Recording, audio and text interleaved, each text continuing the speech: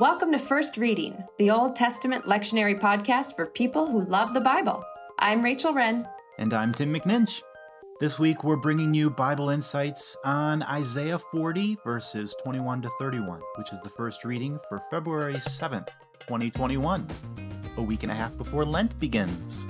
And Rachel's up this week for walking us through the text. What you got, Rach? Well, I do have some insights into the text, but I also have a bit of a confession, two of them, kind of. Okay. The first confession is that they're not exactly my insights. What I have to talk about today is the story about when this text was broken open for me by somebody else. Oh, well, that's not much of a confession. That happens all the time, right? Yeah, absolutely. The second confession is a little more scandalous, not really. When we were divvying up texts for recording First Reading and I got assigned Isaiah, I had the feeling like, oh man, not more Isaiah. And it's not that I don't love the book of Isaiah, because I do. It's just we've really been dealing with Isaiah a lot in the lectionary lately, especially so soon after Advent. Yeah, that I was happy to dodge the bullet on this one. And, you know, for what it's worth, maybe some of you preachers out there feel the same way about Isaiah, having had it come up in the lectionary quite a bit recently. Yeah, no, exactly. And that's both my sympathy and also it's part of my argument for why you might want to preach this text. If you preached Isaiah a ton in Advent, you've already done the legwork in laying the historical background for your listeners. Now, I'm not saying they're going to remember everything that you told them in Advent, but it's going to be easier to jog their memories since it's just a couple of months ago that y'all were living in Isaiah together during Advent. Yeah, I mean, the upside of spending a lot of time in a particular book of the Bible is that you get to know it, and you get to know the author as kind of a companion, a friend, guiding you into God's word. So I can run with that. Where do you want to go with this particular section from Isaiah? Well, it's interesting that you would use the word run, because we're going to find out that running is a major portion of this text, at least at the very end. But that's getting ahead of myself a little bit. I want to admit, first of all, that when I first started reading this text, I was kind of ho-hum about it, not just because it was Isaiah, but just because it kind of seemed like, okay, yeah, God, you're great, you're amazing, we get all that, you created everything, and there's nobody like you. But then I got to verse 28 and I read that, have you not known, have you not heard? And I was like, oh, I know this text. I don't know if this happens to any of you, but when you've heard a really great sermon on a text and then you hear the text again later, it triggers for you that sermon. It brings you right back to that moment and that feeling of like, oh my gosh, I can't believe what this person just told me. Mm-hmm. Almost exactly 1 year ago, I heard a sermon on this text that broke open the text for me in a way that almost brought me to tears. And it wasn't from a preacher. It wasn't from a Bible scholar. It was from one of my students. Ah, really? Really? One of your students at Trinity? Yeah. His name was Mike Porter. Still is Mike Porter. That's his name. He was in my Theology of the Prophets class. And the main goal of that class is to help students preach from the prophets in the way that we try to do on this podcast. So Mike had chosen this text for his final project. And when he preached it, it just blew my mind. So let me walk you through what he showed me. So first of all, the last few verses of this text are really well known. Even youths will faint and be weary, and the young will fall exhausted. But those who wait for the Lord shall renew their strength. They shall mount up with wings like eagles. They shall run and not be weary. They shall walk and not faint. I mean, it's the kind of Bible verse that gets put on plaques and posters and inspirational material, right? Yeah, I think I've seen a needlepoint of that. Yeah, right, exactly, needlepoint. I was going to say dish towels, but that seemed weird to have Bible verse inscribed on dish towels, but who knows, maybe.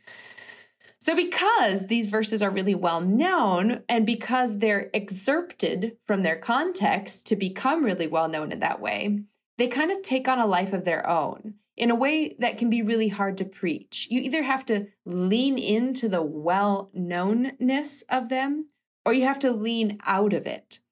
And what Mike did that was so masterful was he went back into the historical context to ground these verses in a way that made them even more powerful than they are excerpted from their context. So as you know, dear listeners, if you did Isaiah and Advent, this is a text from 2nd Isaiah. This is actually the very first chapter of 2nd Isaiah. And by 2nd Isaiah, we mean that time in the life of the people when they're still in exile, but they're getting ready to go home. They are gearing back up, and they are super stoked about it. Only one problem. They are in exile in Babylon. And Babylon, whatever way you slice it, is over 1,000 miles away from Jerusalem. And most of the folks returning are going to be walking. There was no Uber. There was no Lyft. There was no family minivan that you crammed everybody into and went until somebody either died from having to pee or you ran out of gas. We're talking like a good 2-month walking trip every single day. Sounds exhausting. Right. And that's where you get this line. Even youths will be faint and be weary, and the young will fall exhausted. Huh. The people who were faced with this trip, with this salvation, knew that deliverance came with a cost. This was a dangerous trip. It was one that could kill even the youngest and the strongest among them because of the amount of walking you had to do. And it was this that my student, Mike Porter, pointed out. The triplet of the final verse seems to move from the most miraculous to the most mundane, but it's actually the other way around. The miracle of this text is not that the people shall mount up with wings like eagles. It's not that they shall run endlessly without tiring. It's that they shall walk day by day, one foot in front of the other, and the journey will not kill them. Now, I don't know what the world is going to be like when you're preaching this on February 7th, 2021, dear preachers. We are recording this on December 31st, 2020, the final day of quite a year, to put it in understated Midwestern terms. Now, I know a lot of people who are hoping that 2021 will be better than 2020. And when I hear those hopes expressed, they're often followed by the phrase, "It has to be." There's a desperation to our hope these days because of the very real possibility that walking day by day, one foot in front of the other, is a journey that can and will be deadly right now. The hope that the text shouts for is that those who hope in the Lord, not in 2021, not in a political candidate, not even in a vaccine, but those who hope in the Lord shall renew their strength, shall mount up with wings, shall run, shall walk, and shall survive the journey. This is the radical hope of Isaiah 40. And I'll always be grateful to Mike Porter for teaching that to me. Way to go, Mike.